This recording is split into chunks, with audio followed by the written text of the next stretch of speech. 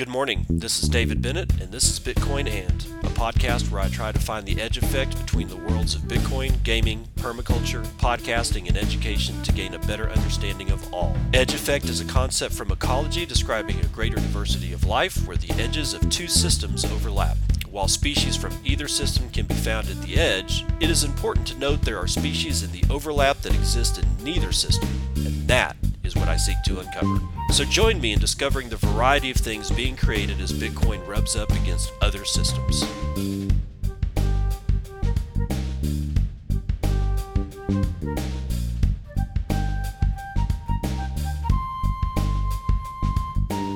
Oh, Nelly, it is. What time is it? It's 11:38 a.m.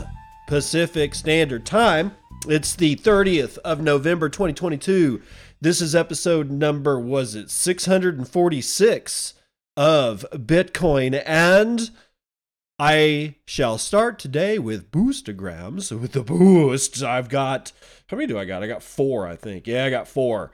And I appreciate every single one. And you know what? Like, I'm just going to reiterate what I said yesterday. When I don't do shows, because of Boostagrams and because of Podcasting 2.0, when I don't do a show, I get smacked upside the head because I don't get Boostagrams. I don't get like people, firing off Satoshis per minute to listen to the show. It is a direct and immediate, no holds barred feedback loop. And it's one of those things where it's like, we've all talked about Podcasting 2.0 and Adam Curry and, like the whole Podcasting 2.0 thing and Fountain app, which I highly recommend as your Podcasting 2.0 app because I use it, not because they're paying me. I have no sponsors to the show. So when I recommend something, it's because I use it, I like it. And if it becomes something that I cannot use or I don't like anymore, I will tell you about it. But right now, my daily driver for podcast apps is a Fountain app. And you can get that on, I think, Android and the Apple Store, although God only knows what Apple's going to do next. They're threatening all kinds of shit, but we won't even talk about that.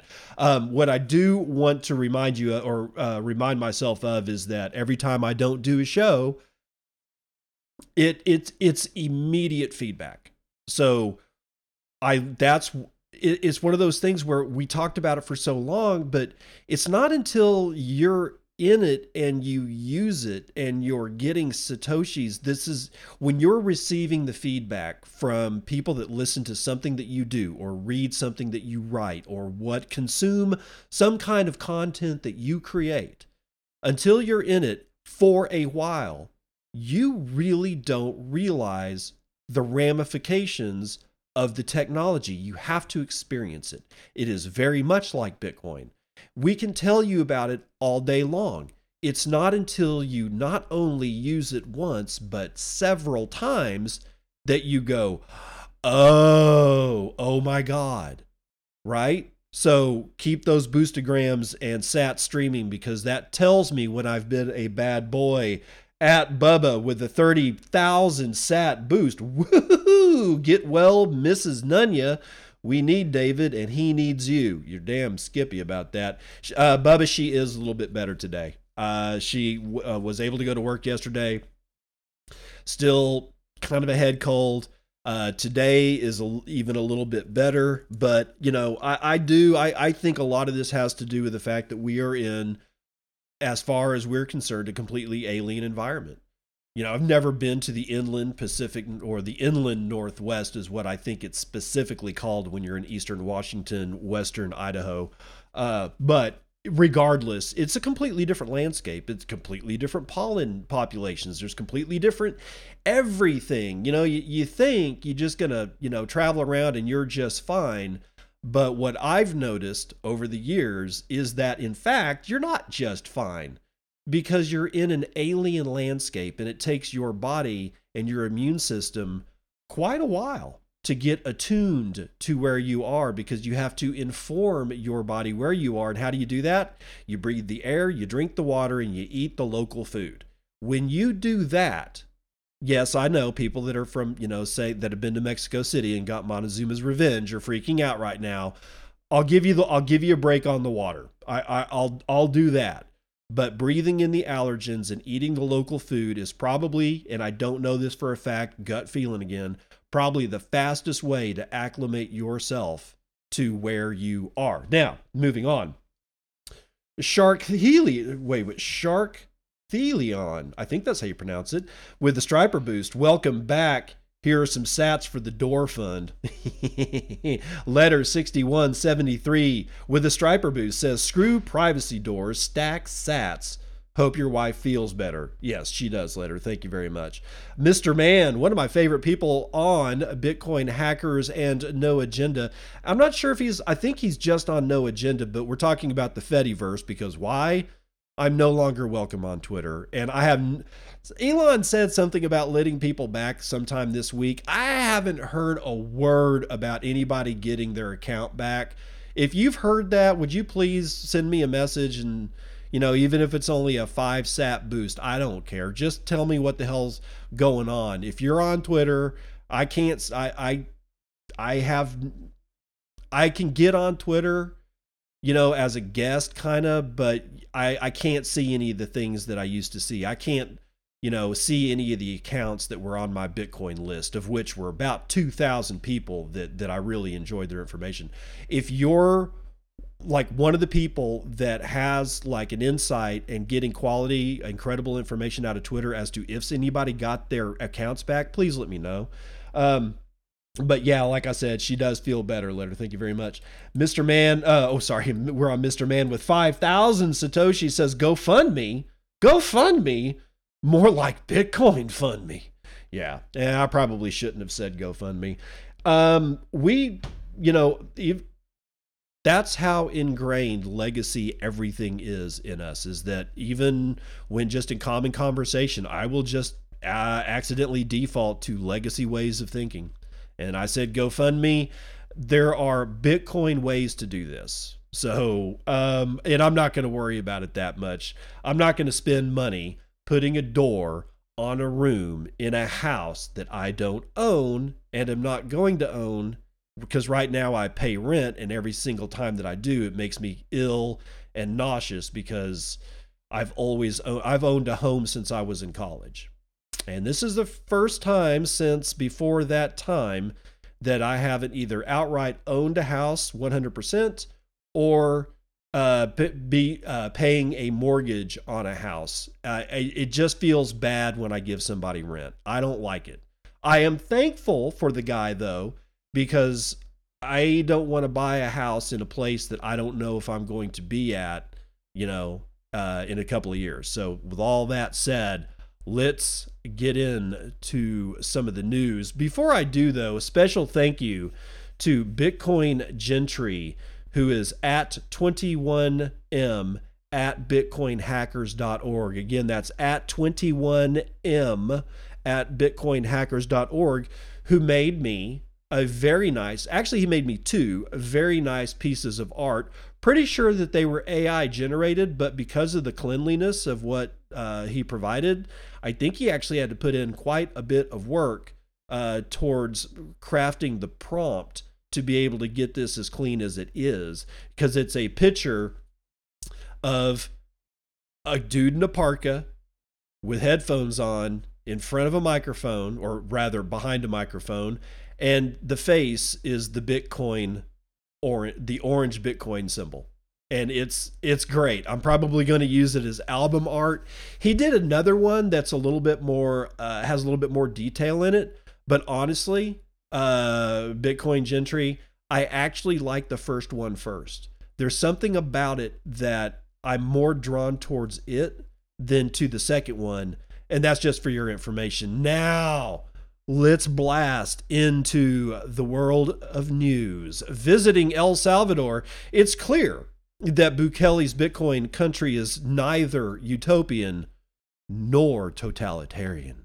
Bitcoin Magazine, Shinobi. I recently spent a week in El Salvador to attend Adopting Bitcoin and decided it might be worthwhile to summarize my perception of things, having, actually had the chance to visit the country myself. Since the announcement of the Bitcoin legal tender law in 2021, the topic of El Salvador has been a deeply divisive one in this space. On one hand, you have people blindly cheering on President Nayib Bukele and treating all criticism as FUD and misinformation generated simply to attack Bitcoin and the use of it.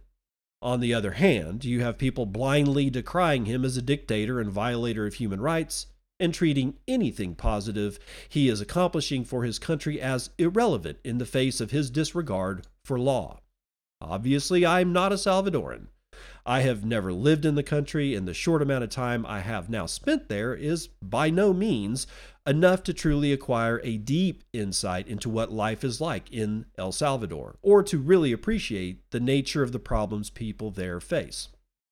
Nevertheless, seeing things for that short time in person has given me a very different perspective than the one I had purely informed by reading things over the internet.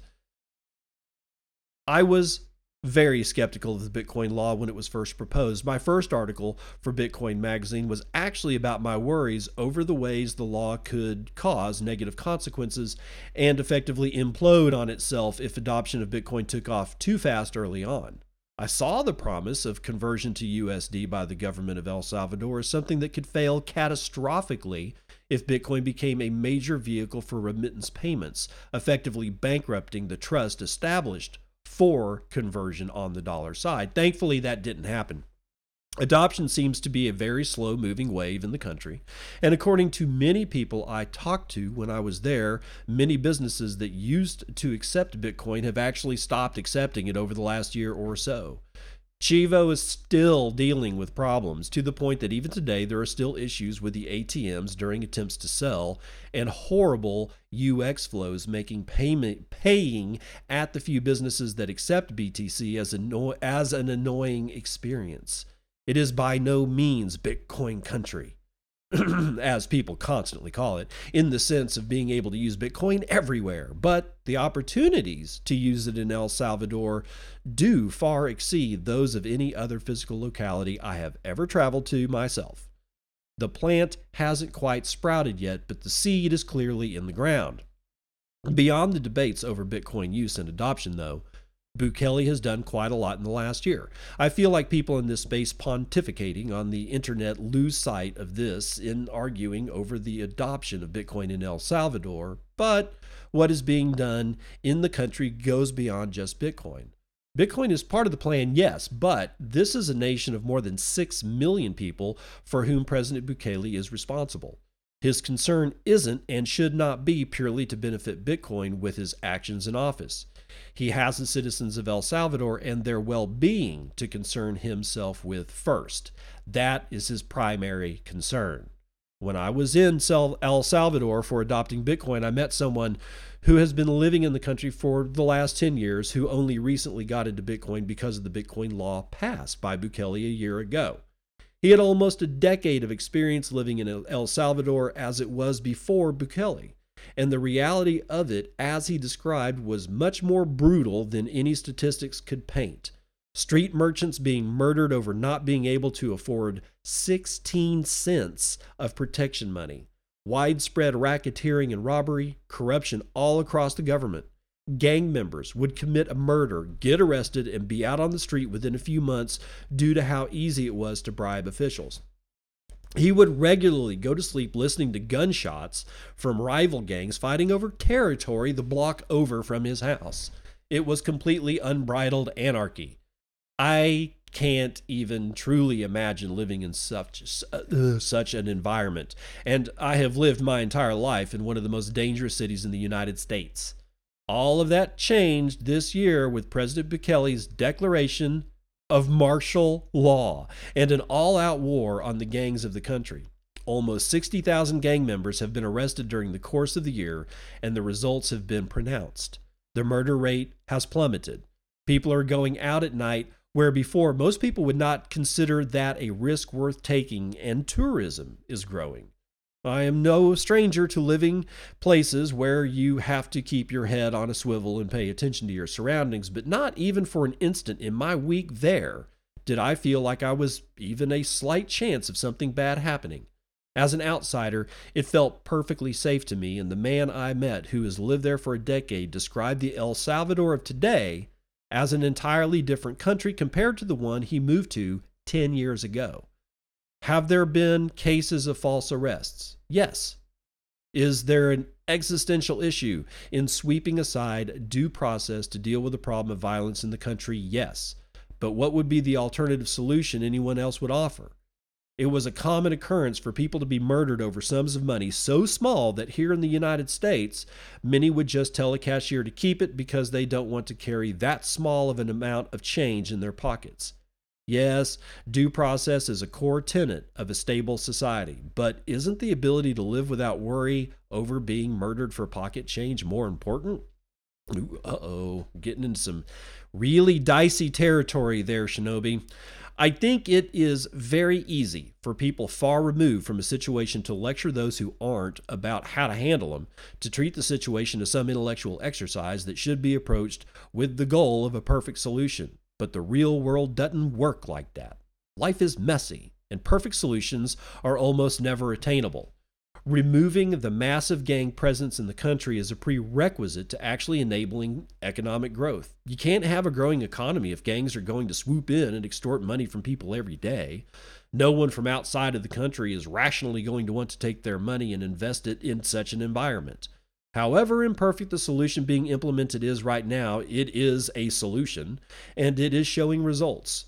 Notus Energy, N-O-T-U-S Energy from Germany, stated its intent to invest $100 million in energy infrastructure in the country, specifically citing improvements in security in recent years as a factor. If Bukele and the current government continue the path they are on, it is very likely interest in similar investments that will continue to grow. The Bitcoin law has not led to instant prosperity for El Salvador, but it is laying the foundations of that to come. Chivo still has its issues, but given time, those can be improved and private solutions can be built and tailored to meet the needs of people in El Salvador. The use of Bitcoin hasn't exploded through the entire country, but the seeds of it has been planted. Similarly, the crackdown on gangs this year has not magically turned the economy and country around, but it has planted the seeds of something. Removing the gangs from the street has created room for that economic growth to happen where it otherwise would not have had the space. Things are moving in the right direction. Again, we're getting on a slippery slope, dude. People looking in from the outside have tried to paint Bukele and his efforts as either unspeakable totalitarianism or an already complete process of sculpting a utopian dream. In my opinion, they are neither. He is a man laying the foundation to allow Salvadorans the room and freedom to create their own economic prosperity. Will it happen overnight? No. Is it guaranteed to have a positive outcome? No. But he is trying as best he can to clean up the mess left over from 30 years of corruption and violence after a brutal civil war. Bitcoiners need to step back and realize that this is a real country with real people and not some intellectual exercise to argue about on the internet. Things seem to me to be moving in a positive direction, and I hope they continue to do so. Okay, that's the end of the article. I like Shinobi, and I have a great amount of respect for him, but I can't help but have some issues with this, right? I get what he's saying. It is a solution, whereas before there was no solution. It was just, well, we can't just go kill them, and we can't just go round them up because no due process and blah, blah, blah. It's what Shinobi presents here is one of the most difficult things you can imagine. Now, step back into the 70s. Hustler magazine, porno magazine, and Larry Flint, the guy that owned, the founder and the owner of Hustler magazine, went to Supreme Court on basically it was a First Amendment argument. They wanted to shut down, or I think it was Jerry Falwell if you don't know who Jerry Falwell was or is, I don't know if he's still alive. I don't think he is. Like one of those preacher evangelist, heavy duty conservative evangelist church preacher guys that you saw him on TV all the time. I think he was a regular on the 400 Club, if you remember that shit. there was a cartoon run in Hustler magazine about Jerry Falwell that he took great offense to because it suggested that he was having sex with his mother. And so Jerry Falwell took him to court, said he couldn't do that. And one of the things that came out in the argument, again, a First Amendment argument, and by the way, Larry Flynt won both times that he went to the Supreme Court on a First Amendment thingamajigger. But one of the things that came out, and I cannot remember the name of the justice that said this, but what he said was, I cannot define to anyone what pornography is, but I know it when I see it. That's where Bukele is right now. And the actions that he's taken on, like if he took no action, he'd be just as bad and have just as bad of an El Salvador as came before him. The actions that he's taking right now squarely put him in totalitarianism, where he's just no due process, just go round him up. Why? Because I don't know how to define what a drug dealer is, but I know one when I see it, or a gang member, or somebody who's up to no good, or an extortionist, or a fraud, or somebody like Sam Bankman-Fried. I mean, you couldn't just go, that's like thought crime, future crime. Hey, what you might do in the future. Bukele's stuck. He's in the most precarious position anyone in the world as a leader of a country will ever be in. Nobody has been in this situation before. They either side with the bad or they try to do what's constitutionally correct and don't do anything at all because, we need due process. What do you do? Am I suggesting that he stop rounding up the gang members? No. I'm kind of back where Shinobi is. See how difficult this argument is? See how dangerous this thing is? I think the only thing that we can do is to see both sides of this at the same time and try to do our level best to keep our shit together about what the hell's going on down there. Now, let's continue. I'd like to hear y'all's comments on that, though. What would you do? If you were in Bukele's position, Bitcoin aside, just taking care of the gangs and the drug shit and the extortion and the street gangs and all that kind of crap, what would you do? I think, let me at least leave you with this from that story. If it was me, I think what I would do is deputize the citizenry of El Salvador and arm them to the fucking teeth. Now, chances are good that would end up going very poorly, but I don't know what else to do. It seems to me that it should be the citizenry, the boots on the ground that know who's fucking up and wants it to stop. They need to be empowered to stop it and not depend on the government to stop it for them. That is the only thing that I can see that would be a physical threading of the needle between the two sides of dictatorship and totalitarianism and just letting crap go on. I'd like to hear your ideas as well. But after we do Brazil approves bill regulating use of Bitcoin as payment. This is from Bitcoin Magazine written by Namcios. Brazilian lawmakers have approved a complete regulatory framework for the trading and use of cryptocurrency in the country. Crypto Voice voted on Tuesday evening in Brasilia, the country's capital. The new rules recognize Bitcoin as a digital representation of value that can be used as a means of payment and as an investment asset in the South American nation. The bill applies broadly to a sector which it calls virtual assets and now only needs the president's signature before it becomes law. Not law yet, still needs to be signed. It does not make Bitcoin or any cryptocurrency a legal tender in the country. I'm going to repeat that one again too. This is important. It does not make Bitcoin a legal tender in the country. I've been waiting for this. I'll tell you why later. The bill tasks the executive branch with selecting government bodies to oversee the market. The expectation is that the Central Bank of Brazil will be in charge when Bitcoin is used as payment, while the country's Securities and Exchange Commission will be the watchdog when it is used as an investment asset. Both the Brazilian Central Bank and the CVM, the Exchange Commission, along with the Federal Tax Authority, helped lawmakers craft the overhaul legislation. Home to a vibrant cryptocurrency economy, Brazil has at times seen more citizens trade coins such as Bitcoin than they do investing in the stock market. Now the country seeks to set the stage for that to translate into more day-to-day usage in financial transactions. But not all of the text is positive for the development of the market in the country. A big miss from Tuesday's vote was the rejection of a clause that sought to cut some state and federal taxes on purchases of Bitcoin mining machines. While the text was quite restrictive, the benefit would only apply to operations using renewable energy sources. It was apparently not enough to be approved. Other provisions include the regulation of service providers such as exchanges, who will need to abide by specific rules to operate in Brazil.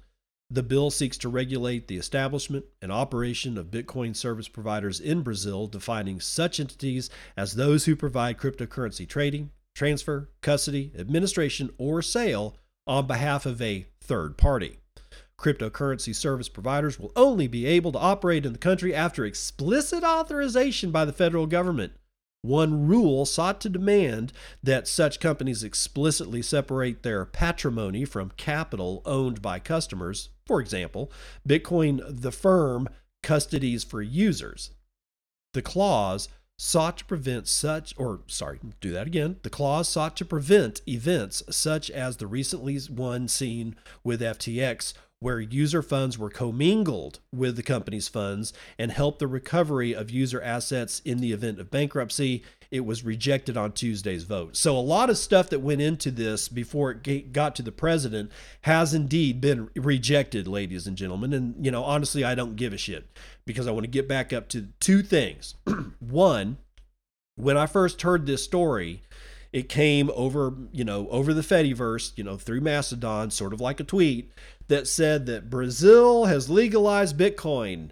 No, it hasn't. Why? Hadn't been signed by the president yet, dude. The president may not sign it. I don't know if he's planning on signing. Maybe he signed it or didn't sign it by the time the show is over. But right now, I have no clue whether the president of Brazil has signed this bill. And if he doesn't sign it, it's not law. And the news came from, if I remember right, and I love Bitcoin Magazine, but if my memory serves me correctly, when I first saw this come out yesterday, it was by Bitcoin Magazine, and it said that Bitcoin is legal in Brazil. No, it is not. Not until this son of a bitch signs that thing. Two, let's see if I can remember my train of thought on this. Not legal tender. Oh, golf clap. Golf clap. Yes, thank you. I needed another experiment. Now, I talked about this right when, a year ago when they were doing the whole El Salvador law, right? So right when they were doing that, what my commentary was based around the fact that I needed at least one other Latin American country to legalize Bitcoin, but not enforce it as legal tender, to see what adoption would be like in a country where you're not forced to use it, but nobody's going to arrest your ass if you do use it. And that's what seems to be going on here in Brazil. So therefore, I hope the president does sign it, and I hope to see what the effects are and the differences of adoption in Brazil versus El Salvador, although there's two variables going on at the same time. One is the style of the law, and two, actually there's three, and two, the population of the countries are completely different, and three, the cultures of the countries are completely different. Brazil, it was essentially a Portuguese establishment. That's why they speak Portuguese in Brazil and Spanish everywhere else in Latin America. All right, so keep your fingers crossed for that one. I'm actually really excited to see how that goes. But we know how it's going to go in Europe. European Central Bank blasts Bitcoin again, and the community responds. Savannah Fortis from Cointelegraph. In light of the recent FTX collapse and liquidity scandal, Regulators in the European Union have joined other global lawmakers in a circle jerk. In a push for more clear guidelines and regulations on crypto. The European Central Bank released a blog post titled Bitcoin's Last Stand on November the 30th, which is today, which summarized the financial career of Bitcoin amid current price fluctuations. However, instead of outlining the entire picture, which would include both up and downs of the cryptocurrency's lifespan so far, it only portrayed the shortcomings. Well, what did you expect, dude? Written by Ulrich Bindziel and Jürgen Schaaf, the Director General and advisor of the ECB, the piece says the digital currency is on the road to irrelevance. Oh, the road to irrelevance. Of course it is. That's where it's always been going, I guess. It's also claimed that BTC is hardly used for legal transactions and that the regulatory attention it is currently receiving from lawmakers around the world can be misunderstood as approval. Additionally, it warned banks on interacting with the digital currency as it could taint their reputation. On Twitter, the organization tweeted that any price stabilization BTC may incur now will be artificially induced. Of course, because, the fucking markets don't talk. These people hate you and they want you to die. If I haven't been clear about that, I'll repeat it. These people hate you and they want you to die. They don't want you to just be poor. They don't want you to be in control of your wealth. They don't want you to be able to buy what you want to buy. No, they just flat ass want you dead. If you think they don't, I got bridges all over Arizona to sell you. Now, here's the tweet from the European Central Bank. The apparent stabilization of Bitcoin's value is likely to be an artificially induced last gasp before the crypto asset embarks on the road to irrelevance. The ECB blog looks at where Bitcoin stands amid widespread volatility in the crypto markets. Read more, and then that's where they give the blog. However, where there's crypto slander by traditional centralized finance institutions, there's also the crypto community ready with responses to debunk and defend the assets.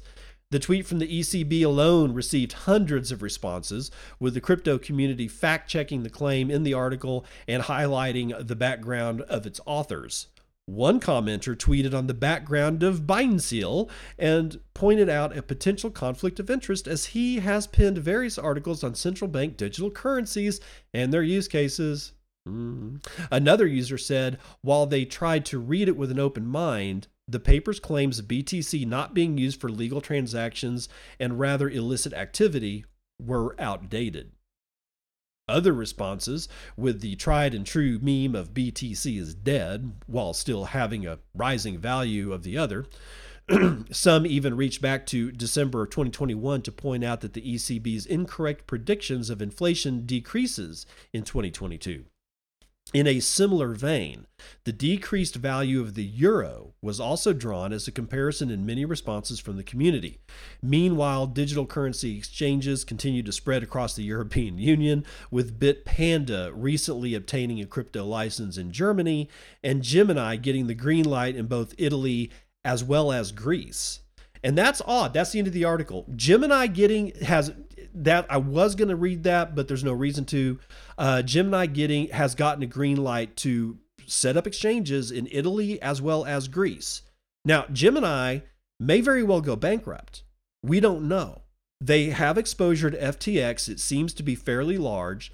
There's exposure to, and all this is wrapped up. Barry Silbert's Grayscale Bitcoin Trust and all the other Grayscale products, Digital Currency Group, Gemini, they're all in this little bag, and they all have exposure not only to each other, but to FTX and Alameda Research and probably any number of people that have contagion is a bitch, right?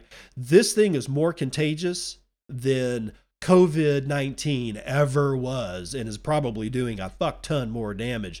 But I find it odd that they have gotten compliance agreements with Italy and Greece in the midst of the fact that we don't know if they're going to even survive, but we'll have to see.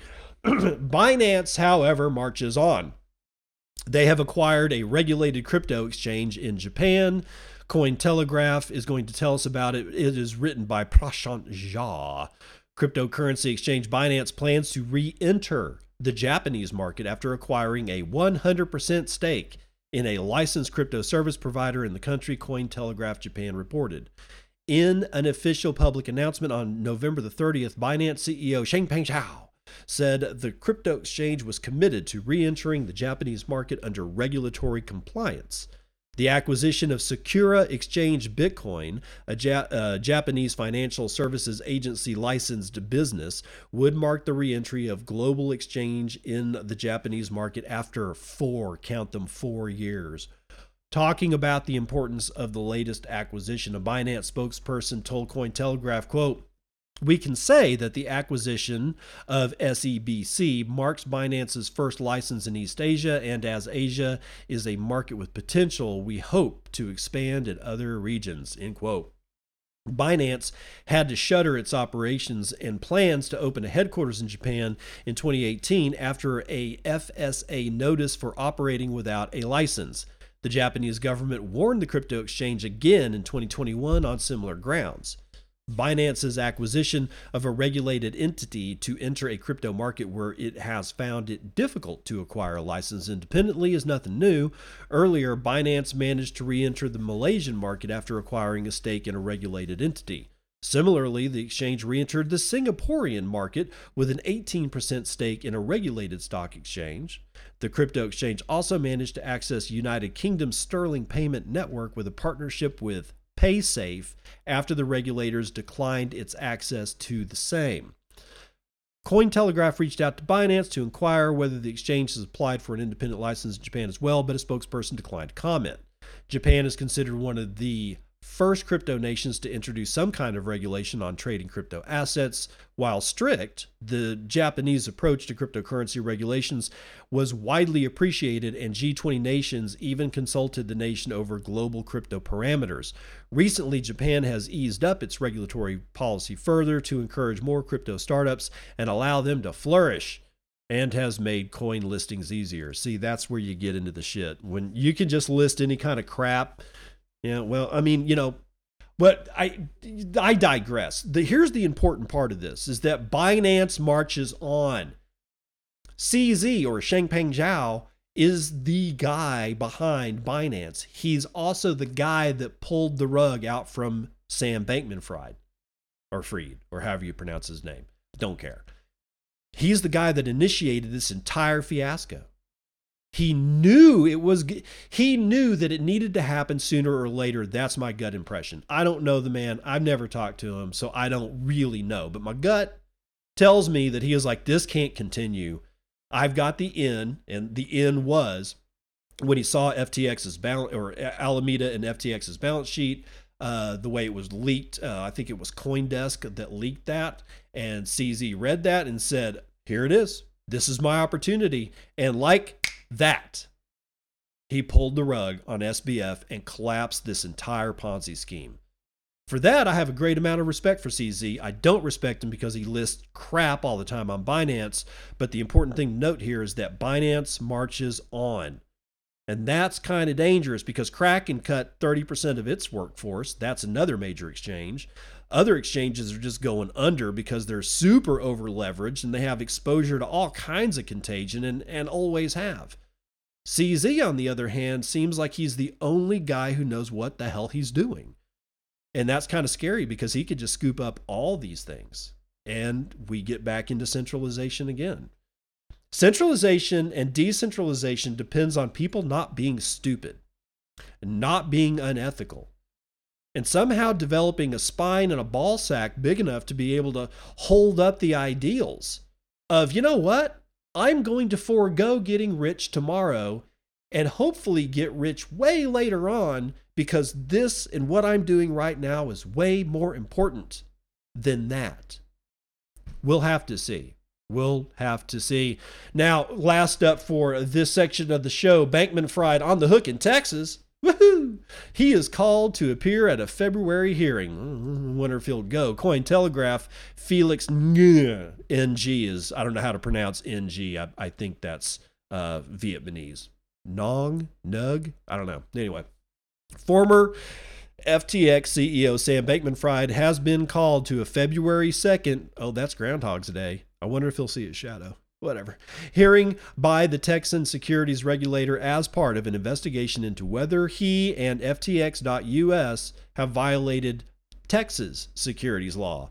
In a notice of hearing signed off by Texas State Securities Board Director of Enforcement Joe Rotunda and served to Bankman-Fried on November the 29th, the regulator alleges that FTX US offered unregistered securities to Texans through its earn accounts.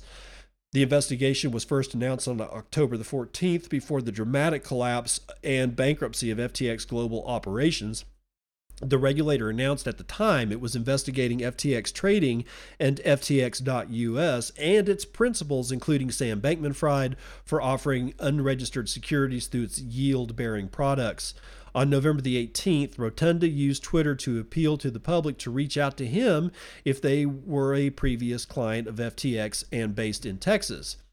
In the latest notice, the SSB alleged that Sam Bankman-Fried violated a section of the Securities Act during his role as the then CEO of FTX. Quote, respondent, Sam Bankman-Fried, violated section 4003.001 of the Securities Act by offering and selling securities in Texas that were not registered or permitted for sale in Texas, said Rotunda, adding it also didn't register as a dealer or as an agent in Texas. Holy shit, man. The regulator said it hoped that the hearing will lead to a cease and desist order to prevent FTX from engaging in fraud in connection with this offer or sale of securities in Texas. I don't think you got to worry about that one there, pal. It was also praying for the judge to order Bankman-Fried to return money to Texan customers that had invested in its unregistered earn accounts. The regulator also wants consideration of an administrative fine to be issued to Bankman-Fried should he have gained any economic benefit from the securities law violations.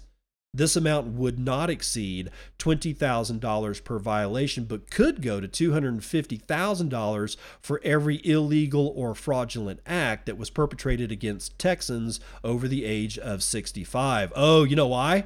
Because that's a protected class. Retirees are a protected class. When you defraud a protected class, that's different than if you defraud a 19-year-old. It just is. And that's in more places than just Texas, just so you know. Rotunda said the hearing will commence at 9 a.m. local time on Groundhog's Day 2023, and Bankman-Fried can attend the hearing, oh God, using Zoom. Bankman-Fried is under... What? Why the fuck are we letting this guy off? Go get him! He's clearly defrauded several people. I mean, yes, I don't like the government any much than... Send a posse. Deputize some deputies. Go get his stupid ass and bring him and put him in jail. Allowing him to do it through Zoom. Are you insane? You send a fucking plane over to the Bahamas because Texas probably can work a deal with the Bahamian government and say, no, no, no. He's got to come and sit for a hearing, and after that, we will at least return him. Okay, at least do that. But no, we're just going to let this guy... Maybe he can perform his prison sentence on Zoom. Fuck, God, these people are just weird. In a recently published interview between crypto blogger Tiffany Fong and Bankman-Fried, the former FTX CEO expressed remorse over his handling of FTX and the bankruptcy filing bullshit. Quote, you don't get into the situation we got in if you, make all the right decisions, he said in a recently released November 16th interview. You don't get into the situation we got in if you, make all the right decisions. God, let's run the numbers.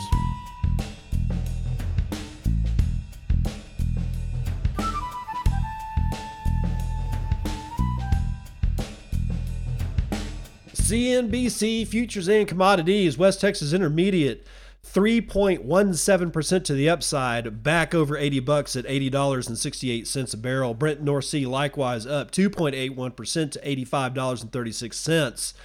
Natural gas taking it on the chin, 3.44% to the downside, just under $7 per thousand cubic feet. And gasoline up, oh God, almost a full 4 points, $2.42 a gallon. Metals are all up. Having a good day for Peter Schiff. Gold up over a full point to $1,782.50. Silver is up, 4.25% to $22.34. Platinum is up a full 4%. Copper is up a full 4%. And palladium is up 3.28%. Agricultural futures or ag is mostly up, with the biggest winner being cotton at 5%. Wheat 1.7% to the upside. Biggest loser today is rice, 0.59% to the downside. And I just got a breaking. Dow rises 500 points in final hour of trading after Powell signals smaller rate hikes ahead. Is it really the final hour? It is the final hour of trading. Holy shit, man. Being 4 hours away from the East Coast is freaking me out, dude. I was used to only be an hour or 3 hours away. I don't know. Whatever. I don't care. Dow up 1.49%. Yep, there it is. 506 points to the upside. S&P up 2.24%. NASDAQ up 3.51%. And the S&P Mini 1.68% to the upside. Let's see what's going on with Bitcoin on Clark Moody's dashboard. Looking like let's see, what's my price, man? $17,070. We have 15,283 transactions waiting on 13 blocks to clear. We have a $328.1 billion market cap. That's 2.66% of gold's market cap. And we can now purchase 9.2 ounces of shiny metal rock with our one Bitcoin, of which there are 19,220,754.67 of, and 5,112 of those sons of bitches are chucked up in the Lightning Network, valued at $87.3 million, being run over 16,008 nodes, sporting 76,563 payment channels, and 68.2% of all that shit's being run over Tor. That's going to do it for Vitals.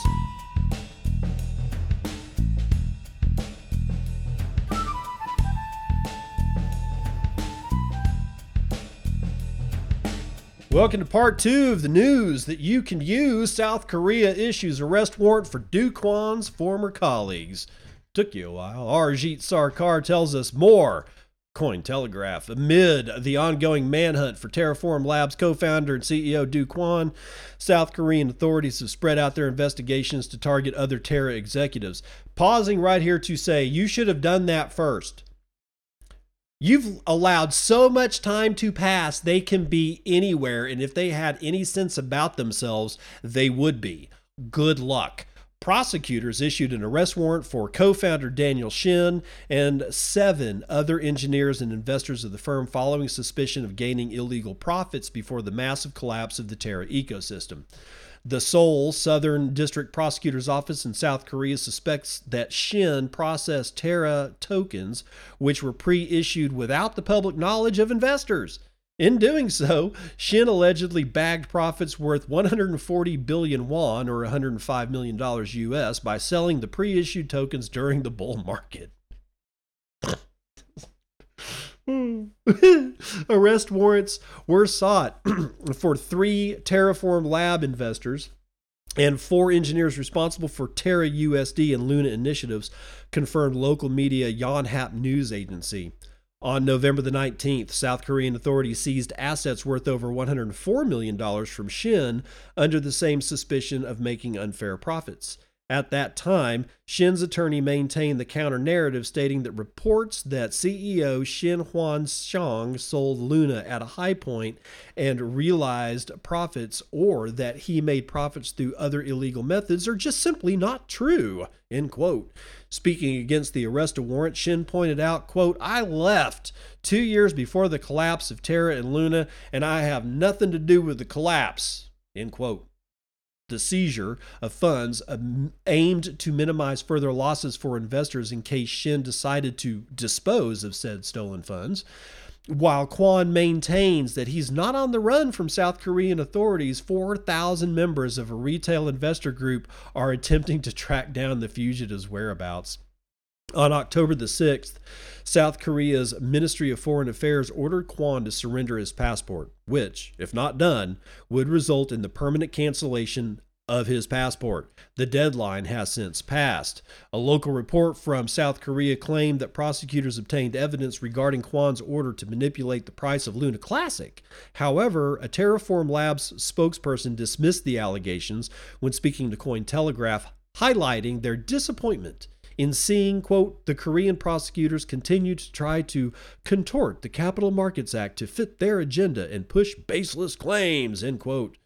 Unconfirmed reports suggest that Kwon moved from South Korea to Singapore before ultimately transitioning to Dubai in the United Arab Emirates.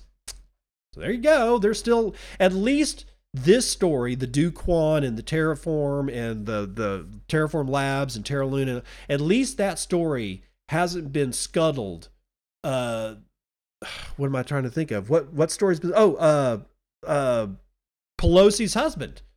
You haven't heard shit about Pelosi's husband and that whole hammer beating in the underwear at 4 o'clock in the morning or whenever it was. And the fact that his story and the prosecutor's story don't match up with, or not prosecutors, the defense story doesn't match up with body cam. It's just gone. Everything about the Pelosi's is out of the news. So be thankful that at least somebody is still reporting on the shit that happened before FTX. I don't trust anybody anymore, ladies and gentlemen. I just don't. BlackRock CEO Larry Fink says that the firm invested $24 million in FTX. Not that $24 million is very important to something like BlackRock, but now they have exposure.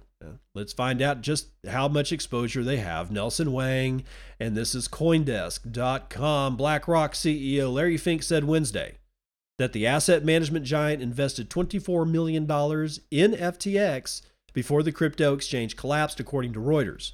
Speaking at the New York Times DealBook conference, Fink also said it looked like there were misbehaviors in FTX, but wouldn't speculate on whether BlackRock and venture capital firm Sequoia, which had invested $214 million in FTX, has since marked that amount down to zero, were misled by FTX, Reuters reported. FTX owes its top 50 creditors more than $3 billion with a B dollars, and has an estimated 1 million creditors in total. The firm filed for bankruptcy protection earlier this month after it unraveled in a series of events that was triggered by a CoinDesk article about the balance sheet of Alameda Research, a trading firm affiliated with FTX. And that's when, 24 hours after that article came out is when CZ from Binance took his kill shot. Yeah. And he landed that son of a bitch right between the eyes. Nice shooting, Tex. Bitcoin custody firm Casa to add Ethereum support. Going to pause there for effect. Why am I even doing this? Again, why am I talking about a shitcoin? I'm not really talking about a shitcoin. You'll see why. Frederick Munawa is writing it for Coindesk.com. Casa, a popular Bitcoin self-custody firm, is adding fucking Ethereum support to its platform in what some may consider an unlikely move. Yes, we do. An overhauled version of the Casa app will launch in January, according to the firm. Well, you can take it and shove it up your ass, Mr. Lopp. Although the company's original CEO and co-founder, Jeremy Welch, had floated the idea of onboarding multiple cryptocurrencies early in the firm's history, some people consider Casa to be a purely Bitcoin company. Not anymore. This may have had to do with the popularity of the firm's CTO and co-founder, Jameson Lopp, an outspoken cypherpunk and Bitcoin advocate with nearly 500,000 Twitter followers. Regardless of the public perception, come January, Casa will not only support Ethereum's native cryptocurrency Ether, but will also be easier to use thanks to user experience improvements, blah, blah, blah. Don't give a shit. Quote, Casa will soon debut a refreshed app with an enhanced look and feel that will improve members' experience. Following that, Casa will introduce Ethereum storage as well as new membership plans. I'm not even going to bore you with the rest of the details of this because the issue here is what we thought was a solid Bitcoin company doing the exact same fucking shit all the rest of them did, and most of them have resulted in either being contagioned or being itself a contagion that does nothing but halts or hinders Bitcoin's actual development is freedom money. I used to like Jameson Lopp, and I no longer like him because, well, I'm a Bitcoin maximalist. It means I'm allergic to bullshit. That's what being a Bitcoin maximalist actually means. It means that you start sneezing your head off when bullshit comes downhill. I cannot believe that of all fucking people, Jameson Lopp is going to support Ethereum. He knows better. It's not like he hasn't talked about how staking is freaking stupid. And yet here he is. I guess what he's thinking is that Ethereans need some place to put their ether when and if they can finally pull it out of staking, which they're never going to be pulled out of staking. They're never going to get their ether back. This whole thing was a scam. Of all people, Jameson Lopp. See, this is where I get disappointed in people. I don't cry when Bitcoin crashes in price. I do get excited when it rises in price, but I don't cry. You know, I don't get all misty-eyed when somebody forks Bitcoin like Bitcoin Jesus did and makes some kind of crappy fork off of it called BCH. I don't care. It doesn't really hurt. You know what hurts? When you get disappointed by people that you thought you could trust. I can no longer trust Jameson Lopp because I think he's making a bad business decision on two fronts. On the first front, he thinks, I guess, that there's enough people that haven't staked their Ethereum or Ether or whatever the hell you want to call this, that he's actually got a business model of income. Two, that he thinks that at one point or another, the Ethereum engineers are going to actually write the code that lets people get their staked Ether off of the staking devices. And I don't think that's ever going to happen. So I think he's failing on two fronts. And I don't know why he would risk his own reputation and Costa's reputation. He's been in the space longer than I have been by years. And I already know how flammable reputations in this space are. Do not fuck with your reputation. This pisses me off. It just does. But we've got other fish to fry. One of his names is Sam Bankman-Fried. He says FTX hacker may be a former employee. How much more confusion in this FTX hack can we have? Let's find out. Kate Irwin, Decrypt.co. Sam Bankman-Fried is again trying to clear the air. In an interview with Tiffany Fong, published Tuesday, the disgraced FTX founder and former CEO explained why FTX prioritized Bahamian withdrawals and also said he's narrowed down who might be behind that shady $650 million hack the night of the Chapter 11 bankruptcy filing. Quote, I've narrowed it down to like 8 people. I don't know which one it was, he said, suggesting that it was either a former FTX employee or someone who installed malware on a former employee's computer. As far as how FTX ended up in the mess it currently finds itself in, Bankman-Fried, also known as SBF, told Fong, whatever her name is, that the collapse of his exchange token FTT led to a bank run not because of any margin calls, directly, but because of a massive sell-off driven by fear. Faced with a liquidity crisis and forced to admit that the exchange did not hold one-to-one reserves of client funds, FTX froze withdrawals for all customers on November the 9th. The next day, FTX announced that Bahamian regulators ordered it to enable withdrawals for its citizens.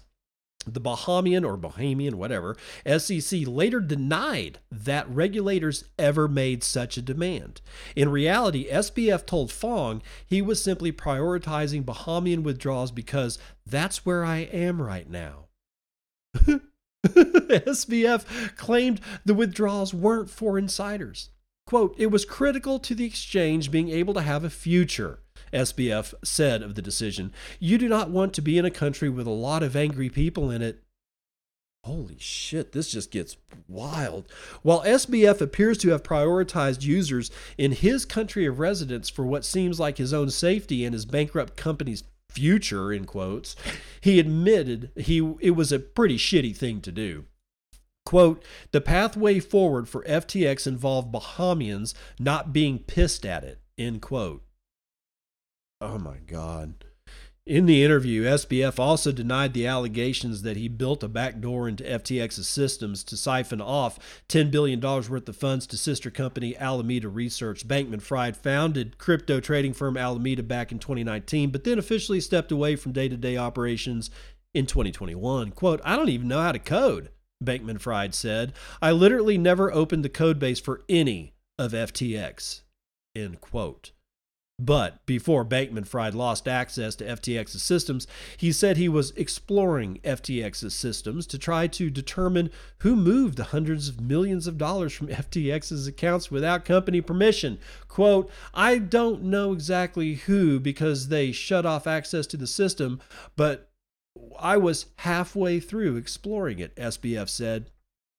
What does this remind you of? O.J. Simpson. That's right. He was going to go find the killer once he was acquitted. You know, if the glove don't fit, you must quit. And he got acquitted. He was going to go find what's-her-face's and what's-his-face's murderer. He was going to go do it. Of course, every picture that was taken of him after he said he was going to go find the murderer was him on a golf course, so I guess that's where he was looking. But in either event, this shit that is coming out of SBF's mouth should horrify you. It's like if he had been this way, I mean, the statements that I read you are verbatim. If decrypt.co can be trusted to make sure that that was, you know, the transcript of the podcast or the interview was actually faithfully reproduced, then these sentences that SBF is saying is horrifying. It's like an 8-year-old. It's like an 8-year-old was running the at least the most valuable crypto exchange in the world. And he's an 8-year-old mentally. Outstanding. Good job, shitcoiners. Excellent fucking work. ApeCoin up 31% as staking nears. Bored Ape NFT prices rebound. Yes, again, I'm talking about a shitcoin, but that's not why I'm talking about the shitcoin. I have a point. Bear with me. Andrew Hayward tells us more. Decrypt.co.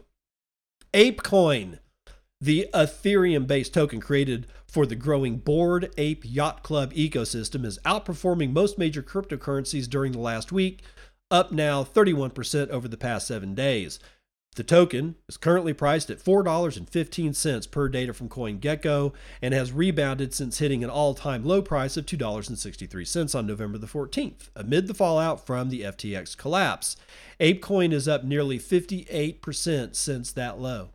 Over the last week, only 3 other coins or tokens, and I don't give a fuck. On November the 23rd, Horizon Labs announced updated launch details for ApeCoin staking. This is where we're getting into the meat of it, which will provide ape holders as well as Bored Ape and Mutant Ape NFT holders token rewards for staking their owned tokens. Horizon will launch the staking interface for users on December the 5th ahead of rewards beginning on December the 12th. That's a security, ladies and gentlemen. That's a security. Staking is a common process among crypto processes that lets token owners earn rewards by locking up and holding their assets using a specialized smart contract. Smart contracts are essentially the software that powers decentralized apps and NFT projects. The announcement raised controversy on social media, however, as Horizon revealed that several territories won't be able to use its staking website due to regulatory concerns, including the United States. The Ape Foundation later suggested in a tweet thread via the official that potential workarounds can be used in those regions. That's conspiracy, dude.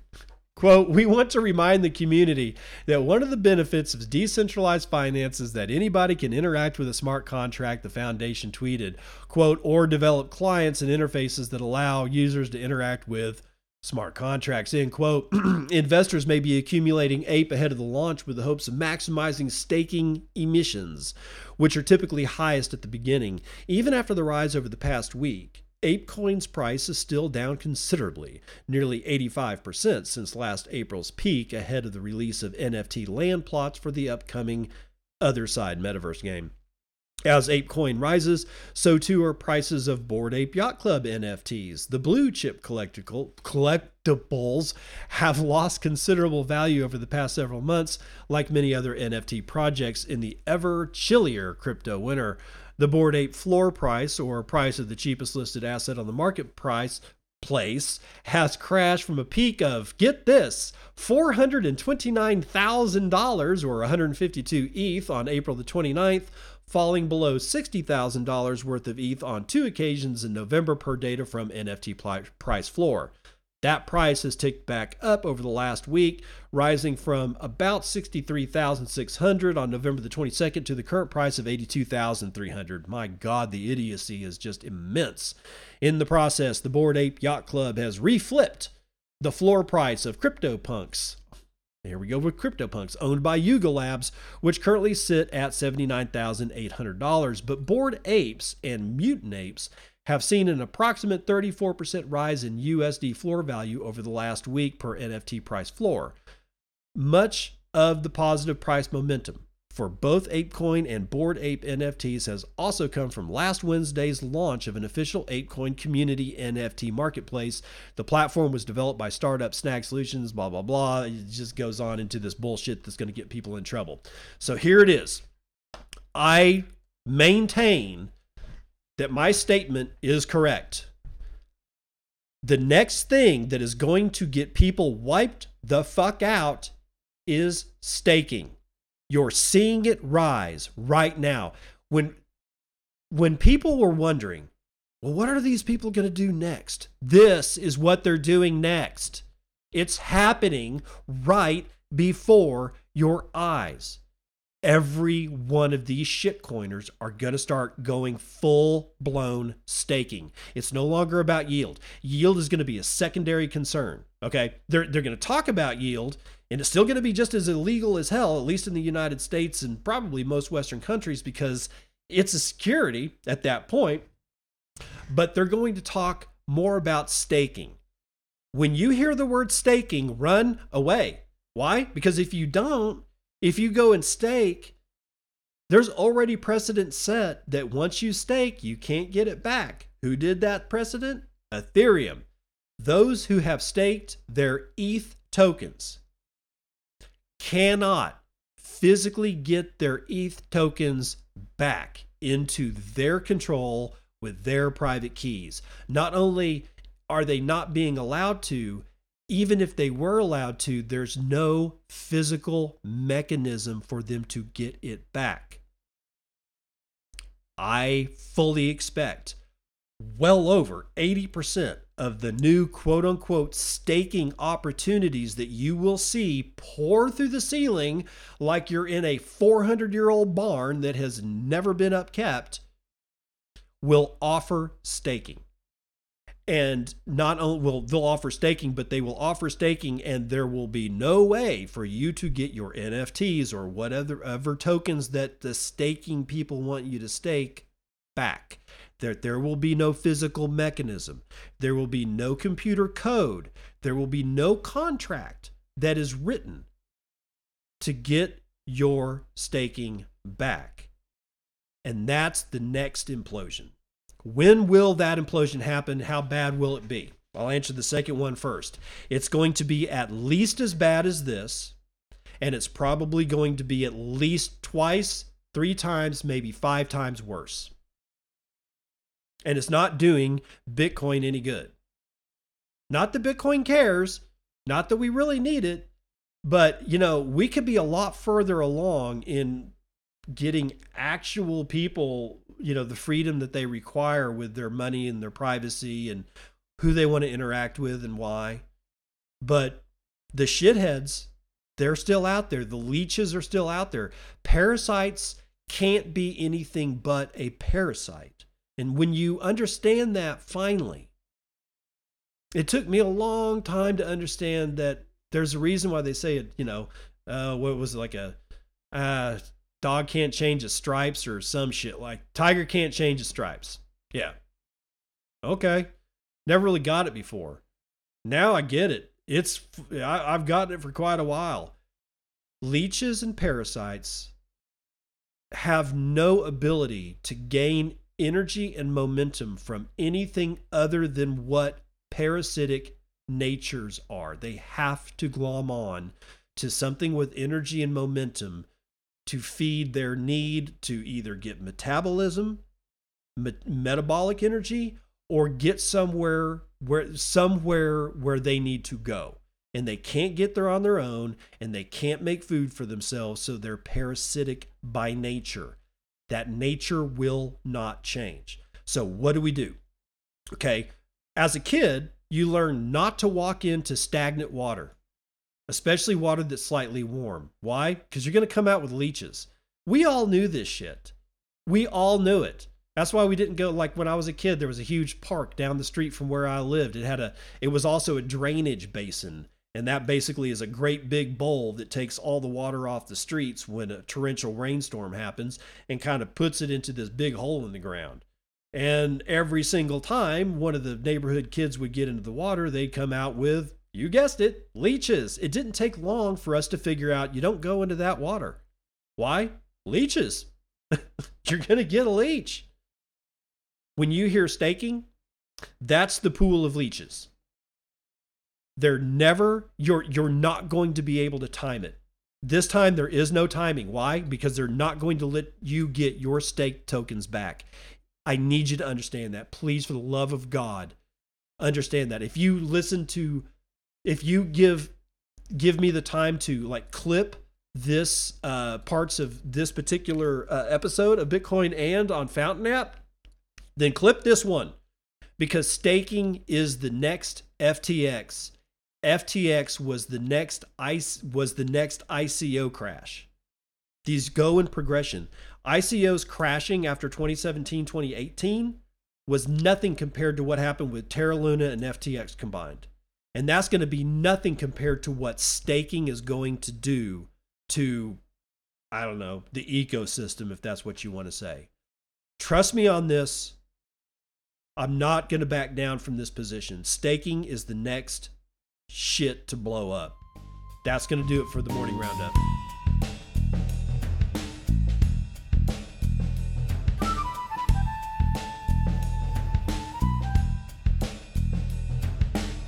Dad says, jokes. How does a phone get drunk? Take screenshots.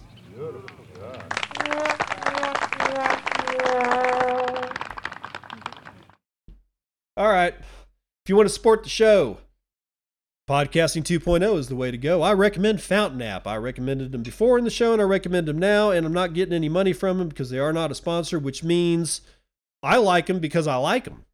I like them because they do for me what I need to get done, and that is being able to allow somebody to stream me Satoshis while I stream you these dulcet tones, and to give me messages through the functionality called Boostagrams. If you don't know what a Boostagram is, download the Fountain app, start playing around with it. It's got a Lightning wallet, you fund it, and you're off to the races. And as far as I know, you can fund that wallet from Cash App. You can fund it from your own Bitcoin node. If you've got your own Bitcoin node and Lightning node, I don't need to explain how to do that shit because you probably already know how to do that shit. But that's the way you can support the show. I had an actual shiver come up my spine when I was sitting down to do today's show, because I realized just how happy I was when I'm doing this show. And last week, it's not that I was miserable because I got to hang out with my family, but I'm like going, I feel weird. I got to be doing the show. I don't know why. It's like, it's a vow of poverty for one. But it's like, I don't know, God calling me to do something. And every time I think, maybe I should go back to once a week or something like that, the voice in my head's like, nope, you do it as much as you can do it. And you do it every day if you can. And so here I come to you the next day. And I'm going to see you tomorrow too, when I see you on the other side. This has been Bitcoin and I'm your host, David Bennett. I hope you enjoyed today's episode and hope to see you again real soon. Have a great day.